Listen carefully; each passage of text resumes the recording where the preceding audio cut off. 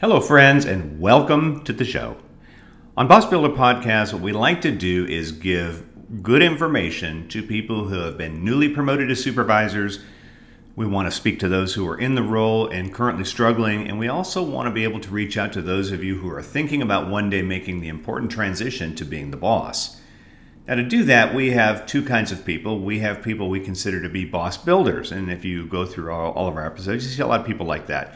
They're consultants, they're speakers, they're trainers, and we've even had people that are psychologists and things like that. And their job is to give you tools. We also like to, upon occasion, actually bring on a great boss. So our guest today is a combination of both of those. His name is Keppel Bharath, and I met Keppel years ago while doing a project up in Canada. He is one of two people I absolutely knew I'd have to have on the show if I ever started a podcast. The other person, of course, is who you can listen to in episode 29. That's my old boss, Greg Nelson. And most certainly go back and listen to that. But I wanted Keppel on for a reason, and that reason you will discover as you listen to this. What you need to know about Keppel is that he has forgotten more about managing people than I will ever know in my entire lifetime. I knew the guy was smart, but I really figured it out once I sat here for almost an hour with him yesterday. I want you to hear that entire interview. And there's a special message at the end if you're listening to this today and you've got some sort of disappointment right now. Maybe you're a graduating senior in high school, a graduating senior in college. And Keppel's got some good best practices even for you today. So I'm going to quit talking about him. I'm going to let him do the talking. And just like in the example I give you, when the master speaks, just shut up, take notes, and listen carefully. So, you know what to do, right? Let's buckle up and get ready to ride. Welcome to the Boss Builder Podcast.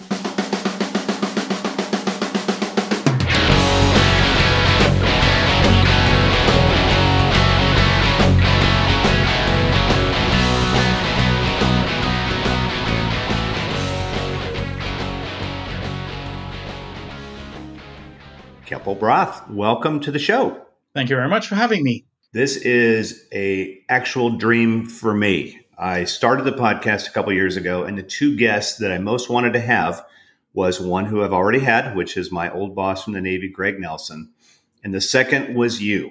And I'm going to spend the time we have together getting all the wisdom and information I can possibly get from you.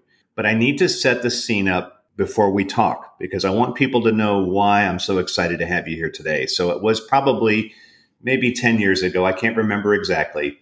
I was teaching a course that was called Dependable Leaders for Pratt & Whitney, Canada. It was in Longueuil at one of the sites. And I usually get a mix of different managers in the program. It's a 2-day course. Actually, it was a 3-day course. 3 days, yes. So 3 days. Yeah, 3 days. Yeah. And so at the end of the day, I think it was day one or day two. I can't remember. And day one. Day one. Okay. So I love what I do. It is physically exhausting to be on my feet teaching all day. So at the end of the day, Keppel comes up. He says, "Hey, Mac, how would you like to take a tour of the engine plant over at Plant 1?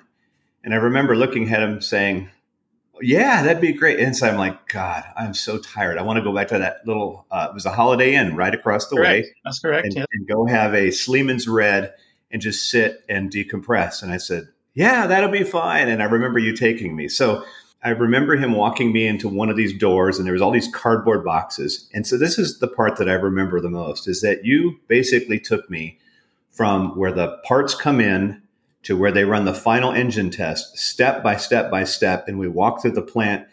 And the thing is, you knew exactly what was happening at every stage. In fact, in one place you took me, and there was a couple guys working. And as soon as they saw us coming, they sort of backed off. And I remember you showing me these little tiny holes that were drilled into this piece of metal. And you explained what those little holes were for. And I remember thinking in my head, this guy could build one all by himself if he just got out of his way. And I have never forgotten that, because one of the great things that great leaders do is they have expertise power. And you, Keppel, more than anybody I've ever met, has expertise power. And so I wanted to take that expertise power today. And just like those workers on the shop floor, I want to step back and let the master talk. So Keppel, that is where we started our relationship. I'd like you to fill in the gaps. Tell us how you got started. Tell us about your role. And then I want to talk about the top 10 things you would recommend a manager know before they step into this role? Okay. When I started in Pratt& Whitney in 1978, Pratt& Whitney is an aerospace company in Quebec, Longueuil, Quebec. I had no plans to become a manager because I did my aerospace at Carleton University in Ottawa. And I decided that if I were to become a good engineer, life would be happy. Now, after about 10 years, I realized that I did not know the product as I should have known it if I were to become a very good engineer. So the only way that I was able to get to learn the project was to go around from different groups, starting with experimental, the industrial manufacturing, performance, secondary programs, aerodynamics, performance, as I said before, to understand the complete product. Now, I jokingly tell the people I work with, we don't make aircraft engines, we make subsystems of aircraft. Why do I tell them this? Because it's required for us as managers to understand the complete system that we are driving. And that's a very important note. So I'd like you to make note of that. So I spent 20 years going around to different departments where I was able to glean information on how to do things, what had to be done, but more importantly, why it was necessary to do what we were doing. And then I became a manager. Fortunately, I was just dropped into the role, which is something that I think that, Mark, you were talking about. In today's environment, people do not get the ability to look and see what other managers do. They are just parachuted into the role, and then they have to sink or swim. And this to me is an unfortunate occurrence. So I developed in the last 20 years, I became a manager in 1998, developed systems, processes that if followed would to groom you to become a good manager. And I was able to go in the Pratt& Whitney Management Development Program. I was able to become a senior fellow, which is the position I had just before I retired.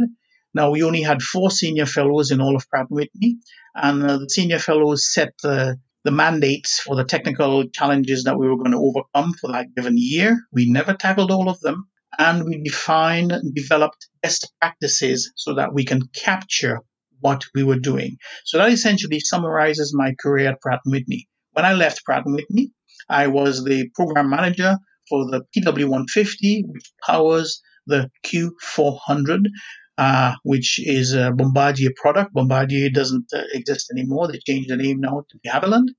And the last engine I worked on was a Chinese application for the MA700, which is a commuter aircraft that will be built for entry into service into 2023. So I left Pratt after 41 years, and I think my career was most of the times up, a lot of times down, and you must learn from your down times. Not because you failed completely. There are lessons to be learned from failures, which we then document and make sure that other people don't fall into those holes. So that's my career at Pratt & Whitney. That's powerful. And one thing I did not understand when I went there was what a fellow was. I just knew that you guys all had your photos on the wall. When I went to Plant 22, you walk down the hallway and I remember seeing you every time I'd walk down. There was a lot of, I guess did they leave you up there forever, Keppel? Yes, because we are still on a sort of retainer where we are pulled in for design reviews and things like this. So the Fellows Program is basically you are a subject matter expert that people call upon when they have to make big decisions. Is that kind of how it works? Correct. I'll just give you a sort of timeline. Before we have any critical design reviews, we have a Fellows review. So we go through the material that you, as the designers, the chief draftsmen are going to be presenting, the module centers are going to be presenting, and we make sure that we can cut it down to the smallest, module or component, and then build it back up to make sure that when you go in front of the executive team, so the directors and the vice presidents, you don't get slaughtered. And we ensure that the technical requirements are met. So what does it take, Keppel, to become a fellow? Do you apply for it? Are you selected? How does that work? Well, you don't apply for it. We have a process in Pratt & Whitney where you are identified as someone who has the technical skills in any area. You can be a fellow for aerodynamics. You can be a fellow for performance. You can be a fellow for aircraft flight. Then what happens is, as I mentioned, the amount of time that I spent going from department to department to department, I was able to put, let's call it the tools in my box to be having a full complement of tools. So that's when they selected me in 2004 to become a senior fellow based on all of the expertise that I had gleaned over the years of Pratt.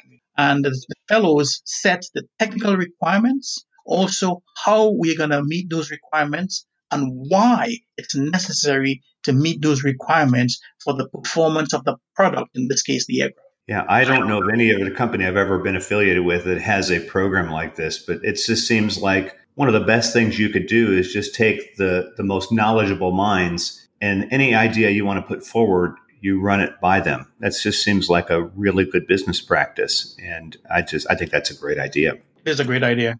It is a great idea. General Electric has the same thing, by the way. Well, I'd like to think they stole it from you guys, huh? Well, I'm not too sure who stole from who, but it's actually a joint program. But they call it the gray beards because essentially you get to this position. I'm 64 years old. You get to this position when you are, 20, 25 years of experience in the company. Well, I would prefer that the fellows program be in the airline industries. I mean, if you were in the vending machine industry, it wouldn't be that big a deal. But if I'm going to fly, I want to know that you've been on it. So that's good to know.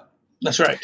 Well, I want to let the audience know that when I asked Keppel to be on the program, I asked him to share some of his leadership lessons. And so very much like the man you are listening to right now, he sends me like 6 pages of information. And so I'm going to put out the top 10 points. And if you are listening today, it would be very wise for you to get some paper and a pencil right now. And as I introduce the topic, I'm going to let him talk through each of these. And at the end, I'm going to let you know right now, you need to listen to this entire show because Keppel has a very generous offer that he's going to give to anybody on this podcast. So you would be wise to listen.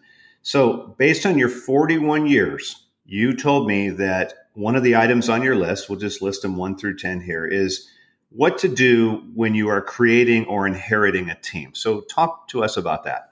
Yeah, this is 2 separate things. Okay. Creating a team, you will only do this maybe once or twice in your lifetime. Most managers inherit a team.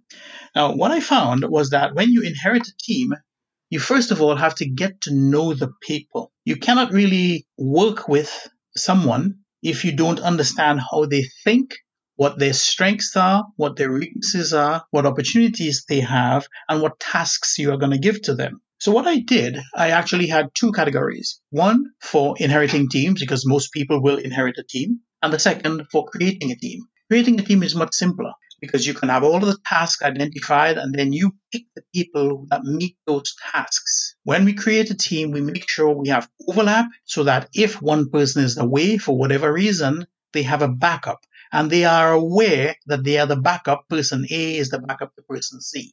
They are aware of that. Now, that's the easy part. Inheriting a team from someone else, as soon as you get there, first of all, you will not be liked because you're the new boss and you're going to come with new ideas and the people will immediately dislike you. So that's the first hurdle you have to overcome. Getting to make sure that the team understands that you are there to help them. And when you give them a task, you allow them to create a plan that will meet the requirements on completing this task to the timeline that you have established or that someone, your VP or your director has established for you. Once you create this plan, I then tell them, okay, you are now in charge and you get out of the way. Because I hate having managers always trying to be in the limelight, sort of leading the parade, waving the flag when they are not doing the work. People under you are the ones doing the work. Now, you must be aware of what they are doing, and you must be certain that they're going to meet what I call the sub-line deliverables. So you have major task lines and minor task lines. Each one rolls up to a deliverable that someone else is waiting for, so that you cannot get out of this road. You must manage the group, but you don't do the work, you drive the others to do the work. Okay, so that's what the difference between creating and inheriting a team is. It's more difficult to inherit a team. Yeah, and I think that's where most people are. Talk to us, Keppel, about what diversity means on that team then. Okay, now things are changing. When I first started in the aircraft business back in 1978, essentially we had British managers and you were told to do things with no discussion. Things are changing. As we go into today's world, now today's world in Canada, I would say the last team I had, we were 50-50 boys and girls, or men and women. And in the nature of this team, we had at least 6 different uh, people that came from different countries, or if they were even born in Canada, their parents came from different countries. So you have a diverse male female cultural soup that you have to manage. And it's very difficult because some people take things, I guess, differently. And the language that you use, you have to make sure that you connect with their internal brain. Now, in the brain, you have the neocortex and you have the limbic. I'm not going to go into biology. The neocortex is the part that handles data. However, the limbic is where you get the feeling of trust, where you get the belief. And that's what you have to make sure that you understand with each and every diverse person that you have on your team, especially dealing with women and men. And I always found it more difficult to deal with men than it is to deal with women, because I found that the men were very antagonistic. The woman would listen, digest, and then come back a few minutes later with some questions. Whereas the men gave you, and I'm generalizing, they gave you an off the cuff response. Now, you have to be able to understand that each person is different, and you make your dealings with them, your discussions with them, aligned to what their requirements are so that they take the lead. This is a difficulty that most people have with inheriting groups of a diverse nature. Yeah, I think in any organization now you're starting to see that as well. But when my time in Canada, I found that we saw, when I would go there, just a ton of diversity. I think a lot of people decide to make Canada their home. So you're dealing with gender, you're dealing with different cultures, and you are making the case that we need to go beyond all that and go right to the brain. Yes. And be able to engage on that level. Okay. That's correct. Okay, Because what good. you want to do is actually, we should talk maybe a bit of empowerment while we're talking about the teams, because culturally things differ from country to country. I'll give you an example. For example, I had a guy, a project engineer from Sri Lanka, and his point was that he wanted to make his parents proud of what he was doing. The money for him wasn't important. He had to deliver something that he can take home and show to his wife and his family on what he does. Some people are different. For example, the Canadians, they wanted to know how much are we going to get paid and what we can make with this. So each person has a different angle that they're coming from. Now, I always stressed to the whole team that money was not important. Deliverables, that's what you were given in a specified timeline that you were also made to adhere to, is what's more important. And when I give you something, it's your responsibility to come back to me to tell me if you are moving according to plan or if you're going to be late and how much extra days you need. Because just remember, somebody else is waiting for the deliverable that you are going to give them. And if you don't meet your deliverable, they will be late on their side, and then the whole project runs off the rails. So that's how we have to let them manage themselves, letting them know that they own the project and they have to align with what I call the top level 2 plan that you have to maintain for your directors. This way, nobody gets sideswiped by any potential slips. If you do have a potential slip, you have to communicate it before the timeline is due. This allows you to meet the requirements and still go home to have dinner with your family. Did you find in your time, Keppel, that your team responded to that? Because that empowerment you talked about is really ownership, right? Correct. They are the ones that have the responsibility. Did most people get excited about that, or did you find that some people found that to be too much stress and responsibility? The ones that found it to be too much stress and responsibility, I gave them the option. These are the rules that we have engaged or have listed. If you want to be engaged with me, right, then you make sure you follow these rules, and I explain to them why. And most of them got it. We did have, I guess, in my career, I had 2 or 3 people who couldn't take it and they left. They went and worked with other groups because they like to just be told what to do on every given day. And you need people like that, don't get me wrong. Mm-hmm. But we also needed self-starters, people who can go see what you're driving to, why you're driving to it. And then they actually started to drive me, which was the benefit. Because if they could complete something quicker, right, they would come back and say, okay, I'm done. Now what do I do next? Now, I also did something that was quite picky in that we worked an average of 40 to 45 hours per week. I would give them 5 hours of what I called free time to develop whatever they wanted to do, as long as it related to the aircraft industry. And we will allow them to go travel to different areas. They can do this 5 hours per week. And believe you me, that was a kicker because they used to do, they used to do all kinds of things that were really imaginative outside of their core hours. Did these ideas, Keppel, did these come to you somehow? Did you learn them? Because everything that you are saying so far, we're only into like point 3 or 4 here, Yeah, I know. is stuff that, you couldn't teach a person in 1,000 years. Did you learn this from somebody that you work for, or was this through trial and error of watching? I mean, obviously you are a very deep thinker, but where did this come from, this idea, just this empowerment piece? I actually learned this when I first joined Pratt & Whitney. We had a process where, as a new engineer, they would tag you onto one of the more experienced engineers. And my first guy, it happened to be a guy, his name was Tadeusz Skrapek. He was Polish, and you could hardly understand what he was saying. So you had to pay attention to what he was saying. But he had a wealth of information. He was just finishing his PhD at 67 years old. He was working at Pratt & Whitney, finishing his PhD in aerodynamics. And he actually took me aside and says, if you want to be successful, these are the things you have to do. And every day for the first 4 or 5 months, I think I spent with him, even longer, because then I sort of bridged on my own, and he would come once in the morning, once in the afternoon to see how I was doing. So I think it's up to 7 months. We would talk about various things. We had lunch together every day. We got to the point where he invited me to his home. I met his wife. This was the sort of integrated approach we had to teaching and learning. So I was taught this by one of the older generation people. I guess I can call him older because I was only 20 at the time and he was 67. Mm-hmm. But you were taught these tricks, and believe you me, they work. Yeah. Well, I mean, every example you've given me is just fascinating. Now, the fact that you are a deep thinker, and I want to this kind of follows the points that you've given me, but we are in a time right now, we'll time and date stamp this podcast. It's happening April the 27th of 2020.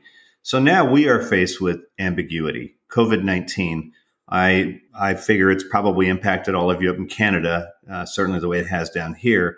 So in just the idea of production and efficiency, what would you see as some strategies for a manager who's got to wrestle with that now? Well, let's just go back in time. Let's go back to 2019. In 2019, our operations team was pushing globalization on a day-by-day delivery, or 2 days, depending on flights and stuff like that, coming from Poland, coming from Romania, coming from India. And they were pushing this as the quote-unquote cheap, low-cost source, right? Or cheap is not the right word, a cost-competitive, low-cost source. I just want to make sure that I specify this. If you're talking air, I don't want cheap. Yeah. Okay, right. Good. Aero, you want a cost competitive.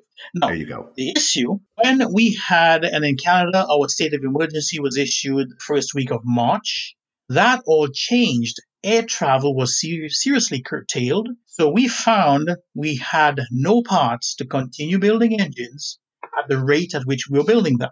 So it forces you to think about this concept of globalization. After having said that, last year, I was looking at General Motors. I have to deviate a little bit from the aerospace industry for General Motors because they had an assembly plant in Oshawa. Oshawa is one of the small towns in Ontario, a province in Canada, and they were targeting to be closed this June of 2020. Now, I have some friends who work there, and they were telling me, we have all of these machines, the tooling manufacturers that supply to General Motors, the people at General Motors that do some repair. They have all of these machines, and they were thinking of getting rid of them. And when I looked at the machines, they were all 5-axis numerically controlled Mitsubishi keys and things like this. It's exactly the same machines that we used. So I thought, okay, if you are getting rid of it, you have all of this extra machine hour capacity that's available. You have programmers that are sitting there, going to be laid off in a few months. Why can't we use them to make experimental parts for Pratt & Whitney Canada? Everyone said, aha, but they are not aircraft qualified. They are not NADCAP, North American Defense Contractor qualified. Then I went one step further. I said, what do we have to do to get them qualified? How can we get money from the government to get them qualified? So I went and I contacted the Ministry of Ontario, the Labour Ministry, and I found out they have money for training. And I found out that these people, tool manufacturers, were very happy to get additional work to keep their people employed. So I put everything together, and we now have a process where we have the Great Lakes manufacturing area. So it's a series of cells, essentially bordering the US, Windsor, London, Ontario, Oshawa, even Montreal, Quebec, where they can make aircraft parts because we got them NADCAP approved, deliver to Pratt & Whitney development, and now they're even thinking of going to production.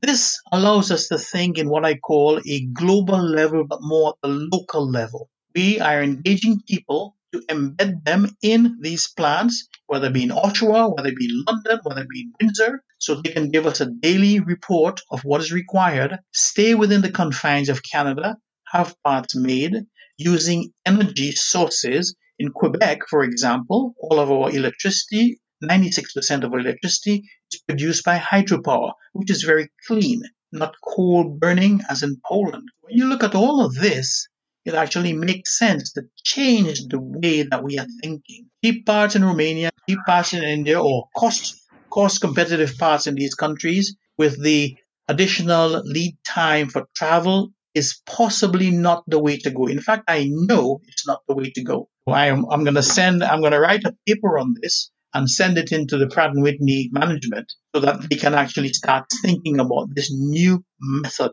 of producing parts. Essentially, I'm copying Toyota. If you were to read the Toyota way, Toyota sources all of its parts within 1 hour driving of the assembly area. So this is something that I'm trying to figure out. How can we apply this to the aerospace industry? Well, if you can't sell it up there, I'm going to try to get you to sell it down here because I think we're going to struggle with that as well. Well, it actually aligns with your government's, make the U.S. great again. Mm-hmm. Well, okay, forget the political aspirations of some people, but think about the requirements. You have the programmers. You have the machining capability. Why not use it to make the parts for you? Now, I know there will be reciprocal agreements where you're making parts for delivery to Indonesia, and they will want some outsourcing at their places, a sort of give and give. You'll have to take that into account. But the general theorem should be able to hold water, whether you're making automotive parts or whether you're making aerospace parts. It requires a lot of thought, Kumak. There's a lot of thought going into the qualification of these sources and the quality that you get out at the end of the day. It's not an easy, slam dunk. No, it's not. But I think the one thing that works in its favor, just in Canada and down here too, is that when you have no other option, you have to do with what you have. And I think, frankly, that's where we're at. We are faced with something I've never seen in my lifetime of 56 years. And there are nobody that has any clear answers. There's good questions to ask. But I think have a lot of questions. No answers, but a lot of questions. But I think the questions are important. And I think then the good news is that if we have no other alternative, then any option will be considered. Now, again, if we tried to do this 2 years ago, people would have, we don't need to do it. What's the reason? But anymore, I think it's going to be clear. So you are the man for the times, Keppel. This is good. I'm not too sure about that. Well, you may not have a choice. You keep putting yourself out there. Someone's going to come and bring you and take you to Parliament and make you talk to those people, huh? Well, I actually did. I went up to meet the Minister of Labour, and Mr. Hoskin and I, we had quite a good discussion. And these guys are not stupid. These are not stupid guys. They have quite a lot of background, which surprised me because I normally thought, politicians are not brilliant, but they are. They are not stupid. And we actually got the training for the plant in Oshawa, and I was supposed to go to meet a team in Windsor where this company, Technicut, was able to keep 90 jobs, 90 jobs, to manufacture parts for Pratt& Whitney.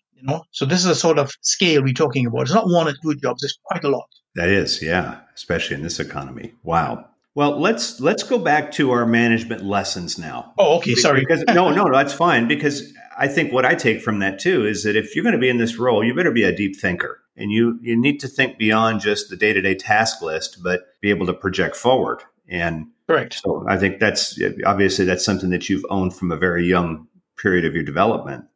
But let's talk, Keppel, about ethics and the team's social responsibility. Okay.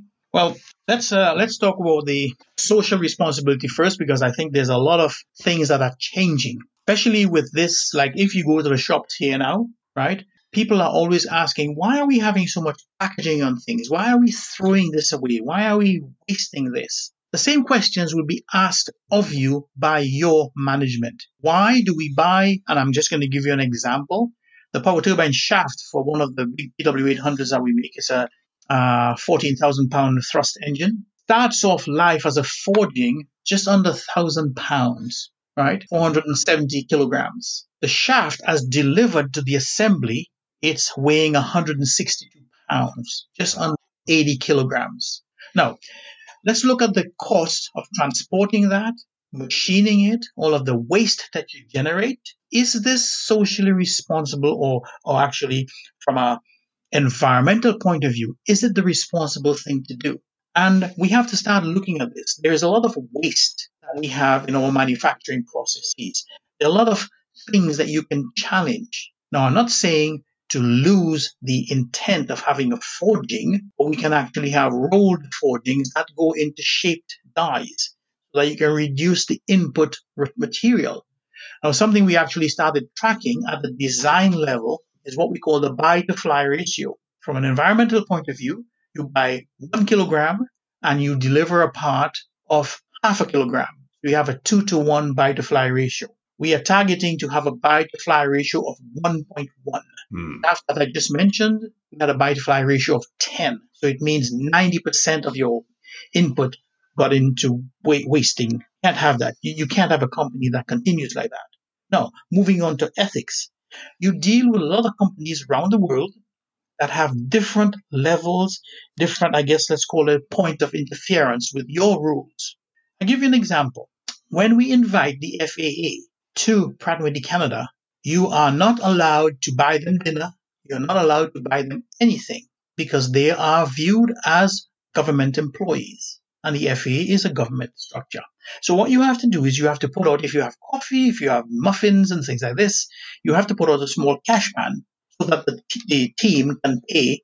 If they take coffee, they pay some money, and then that's fine. When the Chinese come, they expect you to take them on a pre-meeting dinner paid for by your company. It shows a matter of goodwill and good faith. So here you have, dealing with the FAA, dealing with the Chinese, you have two different methods. Now, we have had to create a series of laws and ethics at the UTC level or the Raytheon Technologies level. I got to keep that in mind. We had created a lot of these rules for engagement ethically. Now, my boss always told me something. If you were to have a story written about something that you did in the New York Times and you read it, how would you feel? Will you hold your head up high or would you be embarrassed? If you can hold your head up high, it means that ethically you are probably okay. We've had to take courses every 2 or 3 months, I guess once per quarter, where we had refreshers on different ethical points. Because it's very interesting.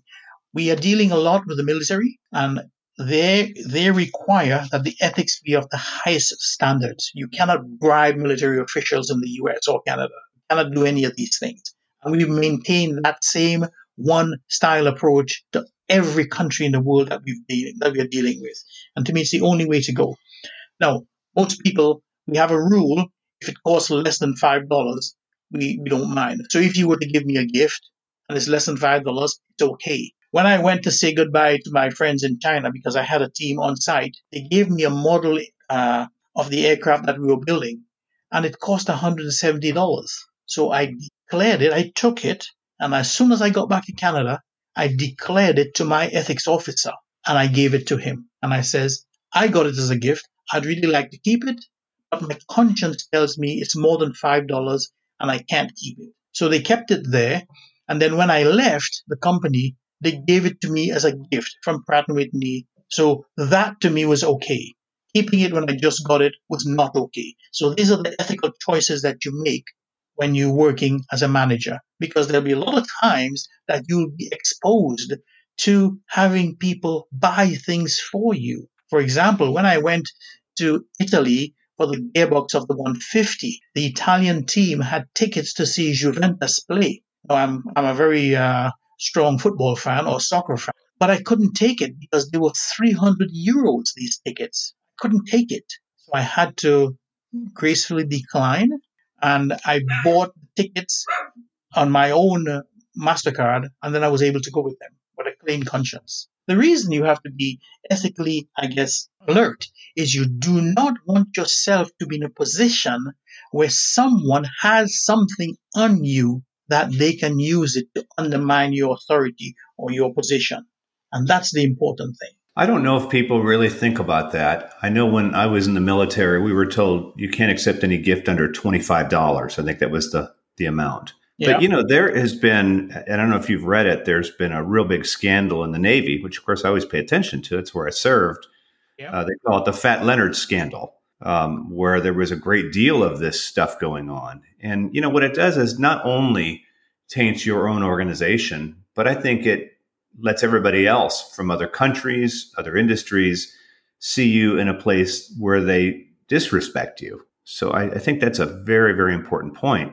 And what I love is that even something that you probably would have loved to have had, that model airplane, Yeah.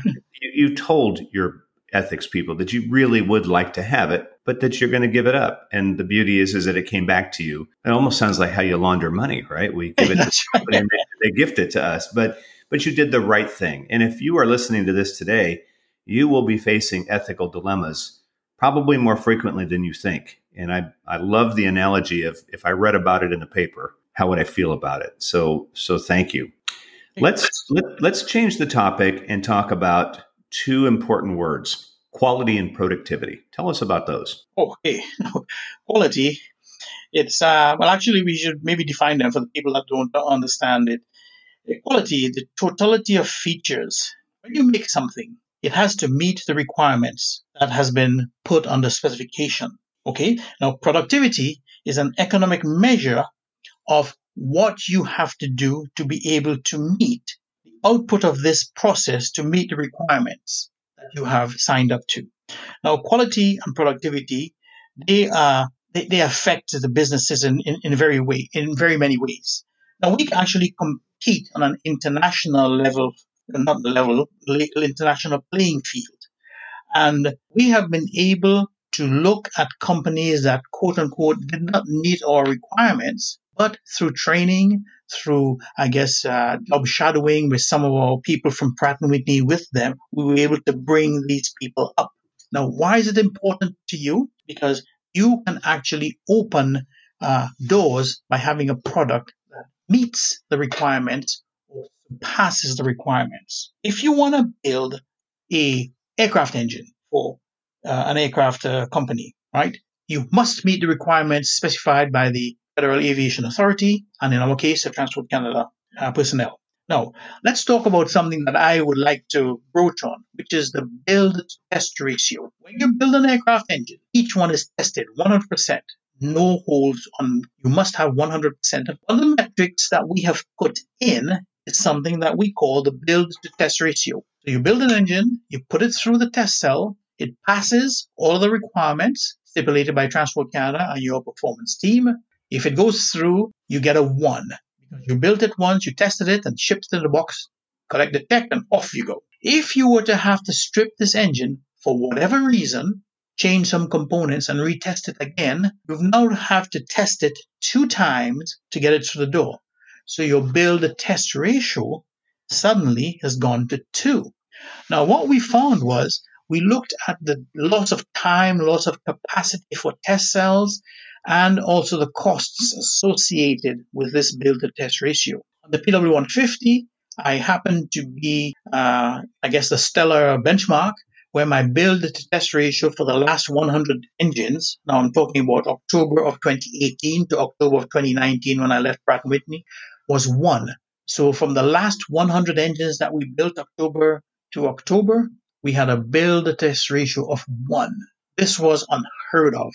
And the people thought that this was the best thing that we can have, and they started to read it across to the other engine models. Now, this does not happen overnight. You can't have an engine that meets all the requirements from day one. So you have to develop it. You have to make sure you have the performance team looking at each variation, creating the Ishikawa or fishbone diagrams to show what the drivers are for these deviations, and then fixing them one by one. It took us a few years to get the build to test ratio down to 1. Once you get it, you then start making money head over fist because you build it, you test it, you put it in the box. You also have surety of your deliveries in that if you have to retest an engine, you're going to miss your target date for the first delivery that was promised to the Bombardier or de Havilland. So these are all of the things that tie into build to test ratio, where you can get your quality and your productivity tied into one metric, the build to test ratio. That's what I want to share with you today. That sounds like it doesn't happen by accident. What is the average? I mean, now you set a standard for a 1. Has it an average been higher than that before? Oh, yes. The universally accepted number for Pratt & Whitney Canada is 1.1, and we have some engines that are at 1.2. It means 1.1, every 10th engine gets something. Some, they have to strip it for some reason. When we first started the 100, we had a build to test ratio of 3, and that's when we developed this. So this was not something that I thought about. I was beaten into submission by getting it right. But then you fix it, and people realize, oh, look what's happening over there. And this is something that actually requires a lot of money. But once you get it, there's a lot of benefit to spending this money up front. Well, I can see. Well, I guess that requires whoever's going to be in this role, they have to have a lot of technical knowledge to be able to run something like that. That makes me feel better as somebody, at least who used to fly on planes, to know that somebody's tested it. Oh, by the way, we don't shoot birds at every engine. We only shoot birds at some engines. The engines that we towed back in 2006, that was one that was going to have a bird shot at it. Yeah, that's the one piece of the story I didn't share where you told me about that, because I always wondered, and sometimes when you ask, you get the answer. So, so you can be assured that when you're flying, we can at least vouch for the engine, right? Right. Good. Well, let's go back to current reality. So we know now the office environment has changed. I have not flown in about 2 months, I guess, now. And I know a lot of people are now working virtually. So with that changing, what does that mean for deliverables? What does that look like? Okay, now working virtually means you are not in the office. You are online somewhere like we are right now. Right. One in Ontario, one in, actually, I don't even know where you are. But I'm in Tennessee, down in the U.S. In Tennessee, yeah, okay. Yeah. This is going to be happening more and more. Each person on my team had a laptop, and we had them set up with essentially what we call Link, which allows us to have teleconversations with them on camera or off camera, depending on where you are. If you're in a shop, you'll probably just be on a phone. It means that you do not have an office setting where everyone is sitting and you can just get out of your office or get up from your cubicle and look to see if the person is there. Now, I personally think that once you have a level 2 plan that is dictated to you by your VPs, once you have that plan and you break it out into the level 3 into which each one of your team, your sub members are going to deliver, I don't need to see them sitting at their desk working. In fact, what I found was that most people work differently. I like to be sometimes sitting by myself in my basement, sketching on the walls without anybody harassing me. Most people are like this. Some people like to listen to music, which, by the way, I never understood. To see some of my people listening to music and working, it drives me crazy because I can't listen and work at the same time. I guess because I'm old. But it's okay. Okay, you have different ways of working. Some people prefer to work after 7 p.m. at night because their brain is more functional. I prefer to work at 4:45 in the morning. So you have this divergence of people. being in the office, not being in the office, right? So FaceTime, which is what we were accustomed to 40 years ago, is becoming less and less important. Deliverables, though, are becoming more and more important. So we actually developed a process where people can work at home. They must advise us which days of the week you're going to be working at home and send me a little note so I'll know where you are. And you work at home as long as you met the deliverable for that day. The tasks that you were to deliver on that day must be met. And then that's fine by me. Now, this is something that some managers have a very difficult time with. People not being in the office, they can't see them, they can't reach over and touch them, right? Touch them meaning to ask them to do something. Mm-hmm. It also puts you in a very difficult position in that you must understand at any given moment where each person is in what their tasks lists are and when they're going to deliver it, because you never know when your VP is going to come and tap you on the shoulder and says, where is this project? And you cannot go into a dumbfounded state where you can't answer. You must be able to tell them exactly person A is doing this, they'll deliver it on this time.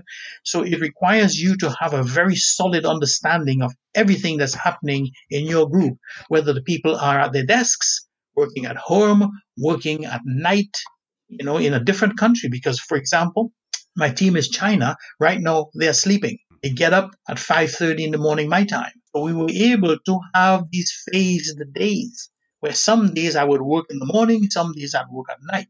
Still available by phone, but it really expands your day. So my day went from 4:45 in the morning till 10 p.m. at night, with breaks in between that you can go off and do something that was. So it's a really odd arrangement where your day is no longer 9 to 5. And this is a very difficult reality that we have in today's environment. Most people are not prepared for this. Do you see this, though, Keppel, as the way of the future? Or do you think maybe when COVID-19 has been beaten and we have a vaccine that we'll go back to what we used to do? It's the way of the future.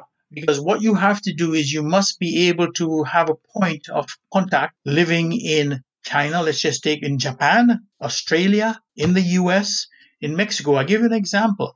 When I was driving into work in the morning, I'd be talking to my boys from China and girls, because I have one girl in China. It will be evening time, their time. Then when I was coming home from Pratt & Whitney, I'd be talking to my manufacturers in Mexico because they are 3 hours behind us. So you can see how this is, you can use your day. Now, I had no clue what my phone bill was because when I'm driving, I was roaming, but I didn't care.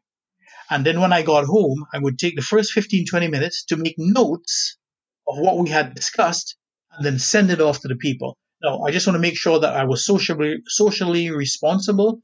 All of this was hands-free. So all of my cars are equipped with a hands-free that as soon as I get in, I engage the telephone with my hands-free systems. So there's no driving while dialing. You dial before you start. Okay. Well, let's talk about your development program. So you had 4 levels of development. Tell us about those. Well, I call it 1, 2, 3, 4 because I'm a simple-minded person. I would disagree with that, Keppel. Well, you are not a simple-minded person. Now, let me explain what this means. Because it's very important. They are essentially ratings that we give to people. Let's start off with level 4 because I always go in reverse. Right? Level 4 is someone who can develop programs so they can calculate loads and things like this on the aircraft engines. Show people how to do it.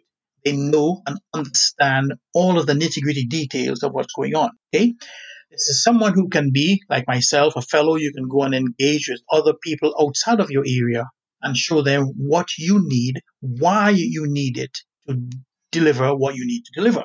Level 3 is one step below that. They are integral in your group, and they can show younger people what they need to do and deliver outside of your group. Level 2 is someone who is just started in the group, is very familiar with the tools, and they can deliver what is required to meet your requirements, your deliverables to people outside. Level 1 is someone who has just joined, still wet behind the ears, and learning as they go what they have to deliver, how they run programs, how they interpret the data.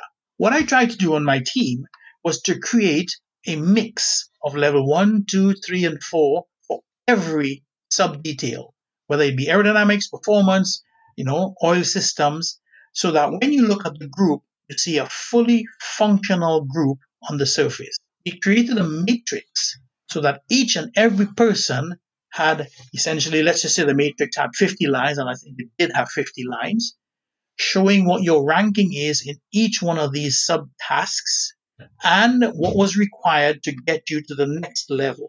So, for example, if you were at a level 2 and you wanted to become a level 3, you had to show a level 4, that's the senior people in the group, that you were capable of making this step. And then they would allow you to move one step higher. This allowed us to make sure that each and every person in the group was mapped in terms of their technical skills. And then when you had all of these level 4s, their names would go into an even higher level matrix where they can be selected to move on to become other group leaders, other managers, other areas or subject matter experts around the company. So this was how we created the team. I call it level 1, 2, 3, 4. Some people have different names for it, but it allowed us to develop people to be technically competent. Now, the reason that you needed to be technically competent is, and I'd like to go forward, is that when you get called into the VP's office, you are only allowed to go in by yourself. So it means that you have no clue what he's going to be asking you about, and you have to go in there and be able to defend the integrity of your whole group, and even some groups that feed into you. So this level 1, 2, 3, 4 allowed us to develop people very quickly and get them to the point where if I were away, they could call my group leaders and they'll get exactly the same answer as if they would be talking to me. And this was the process that we developed. This would mean that your team was probably changing members more frequently, right? Yes, it was. It means that when you got up to the level 3 and level 4 in particular, they would be pinched and move on. Now, to the person looking at this on the surface, you may think that this is a very difficult thing. But what it has forced us to do, or what it forced us to do, was to train the people. But once they start to become trained, other people from outside of your group look to see what's going on.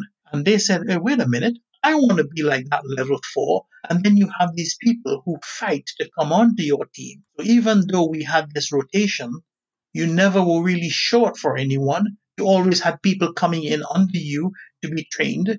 And then those level 4s that you let go would remember the rules that you taught them, the rules of engagement. So they'll be training other people as they go. So the whole group, if you want to call it herd migration, moved up 1 or 2 levels. Now, that's a powerful statement. It's something that I think a lot of managers don't understand, that by developing their people and allowing them to grow, they may be experiencing turnover, but think about the reputation they would have if people were fighting to get on their team. And these would not be the lowest performers because they know they'd have to work on your team. So you're going to get the best of the best, right? Essentially, you get the crème of la crème de la crème in France, we say, in French. But you get the best people, and then when they go out, now remember, when you go out to XAC, essentially, we don't send 16 people. We send one person, a level 4, myself, and the marketing guy who has to make sure that you don't give away anything. So essentially, you are 2. And when you meet the Chinese, believe you me, we had group meetings where the 2 of us were confronted by 35 people in the same room, right? And they would ask a question, and then they'd spend 5 minutes discussing it amongst themselves and then ask you one question. So you had to know everything about everything, which was a very, believe you me, when you spend one day working with the Chinese, you were tired when you got home. Well, that's when I'm going to take you for a tour of a farm. How's that? That'll be payback for you, huh? Oh, okay. Actually, that I will probably be very interested in. Yes. Well, Keppel, I only have one more question for you. Yes, and this sir. is a question I've been asking a lot of our guests recently, and just in light of what's happening now, at least here in the U.S., I don't know what it's like in Canada, but if you are a senior in high school ready to graduate, you have really, this year has been a disappointment. You've had no prom. You won't have a walk through graduation. Also, if you're a senior in college, not only are you missing out on a walk through graduation, but your shot of finding a job in a lot of disciplines may not happen because we're in a very, very different time frame. So from your wisdom in the years you've spent, especially developing people, what word of advice would you give to the graduating senior from high school or college as they begin to navigate this new world full of ambiguity? Well, actually, I have three words of advice. Okay. No matter what you're doing, you must understand in reverse order what you're doing, right? How to do it, and most importantly, why you're doing it. When I was going through university, I was actually cleaning out a store in Kmart. They don't exist anymore. You probably don't know it. But I always used to go back to this is what I need to do. This is how I'm going to do it. Run the little machine that sort of mopped and vacuumed at the same time. And I was doing it to get my university aerodynamics, my aerospace engineering on the wraps. Even if you were to be making hamburgers or anything like this, you must understand why you are doing what you're doing. Now, if you tell me you're doing it to make money, that's only the result, right? That does not answer the question. You don't understand why you're doing what you're doing, how to do what you're doing, right? Then you have missed the point. So my advice to any young person graduating, no matter which field you pick, you must understand why you are choosing this field and what does it bring to you. I teach a course at Pratt& Whitney for young interns, right? We call it the freshman's course. Freshman's course is a term that is persons who just arrived, okay? And I show them why we are the leaders in what we do.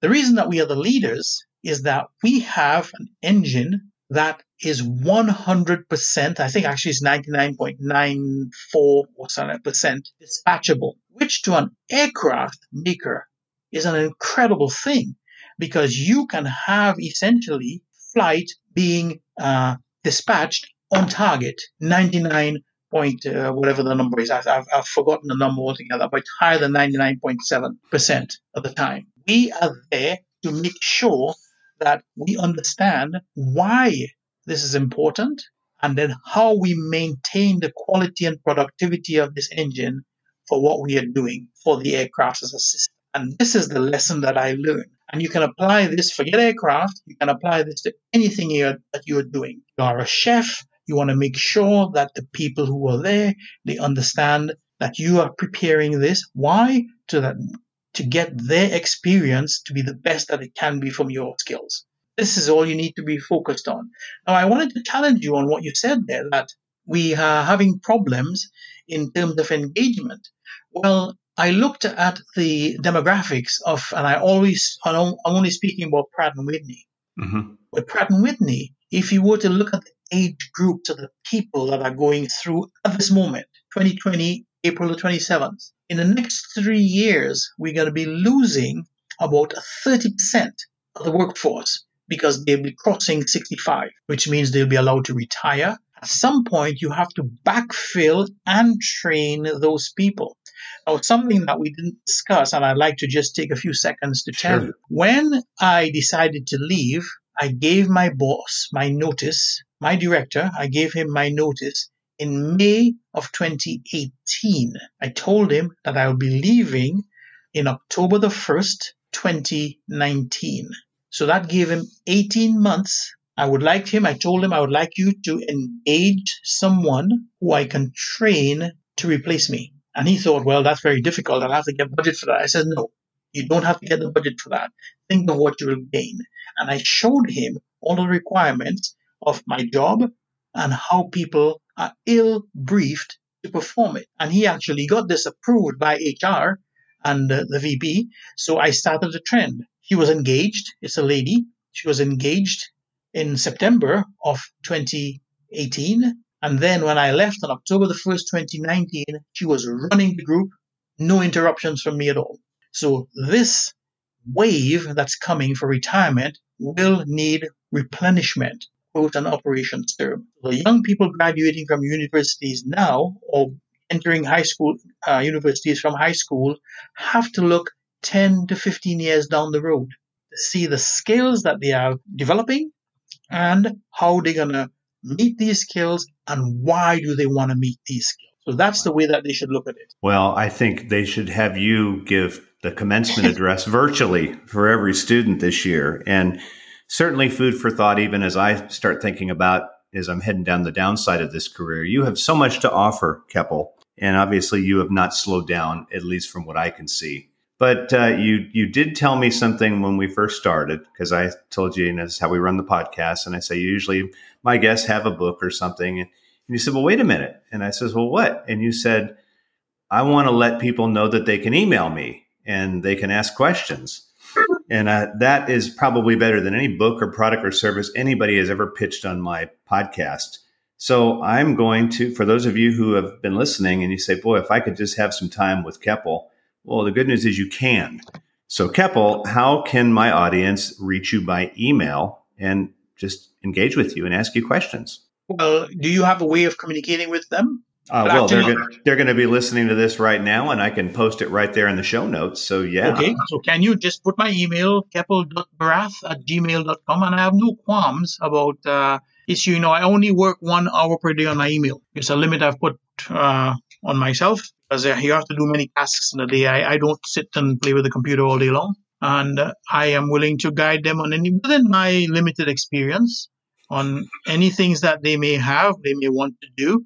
And I charge no money for this, because I have a lot of people that I still mentor from Pratt & Whitney, from Raytheon Technologies in the US, in Connecticut. I still mentor them. They phone me when they want to get some words of advice. And I will not give you things that you should buy stocks and things like this. That's not my nature. We discuss in generalities how to improve yourselves so that you can become managers of the future. And the manager's role is changing. Some things for the better, some things for the worse, some things more difficult, some things easier. But I just wanted to come back to one thing. You are the only one that goes into the CEO's office to explain your program. And when you get that thought through your head, what is required, then it changes the way you answer things and the way that you respond to your higher-ups. And it's not a threat.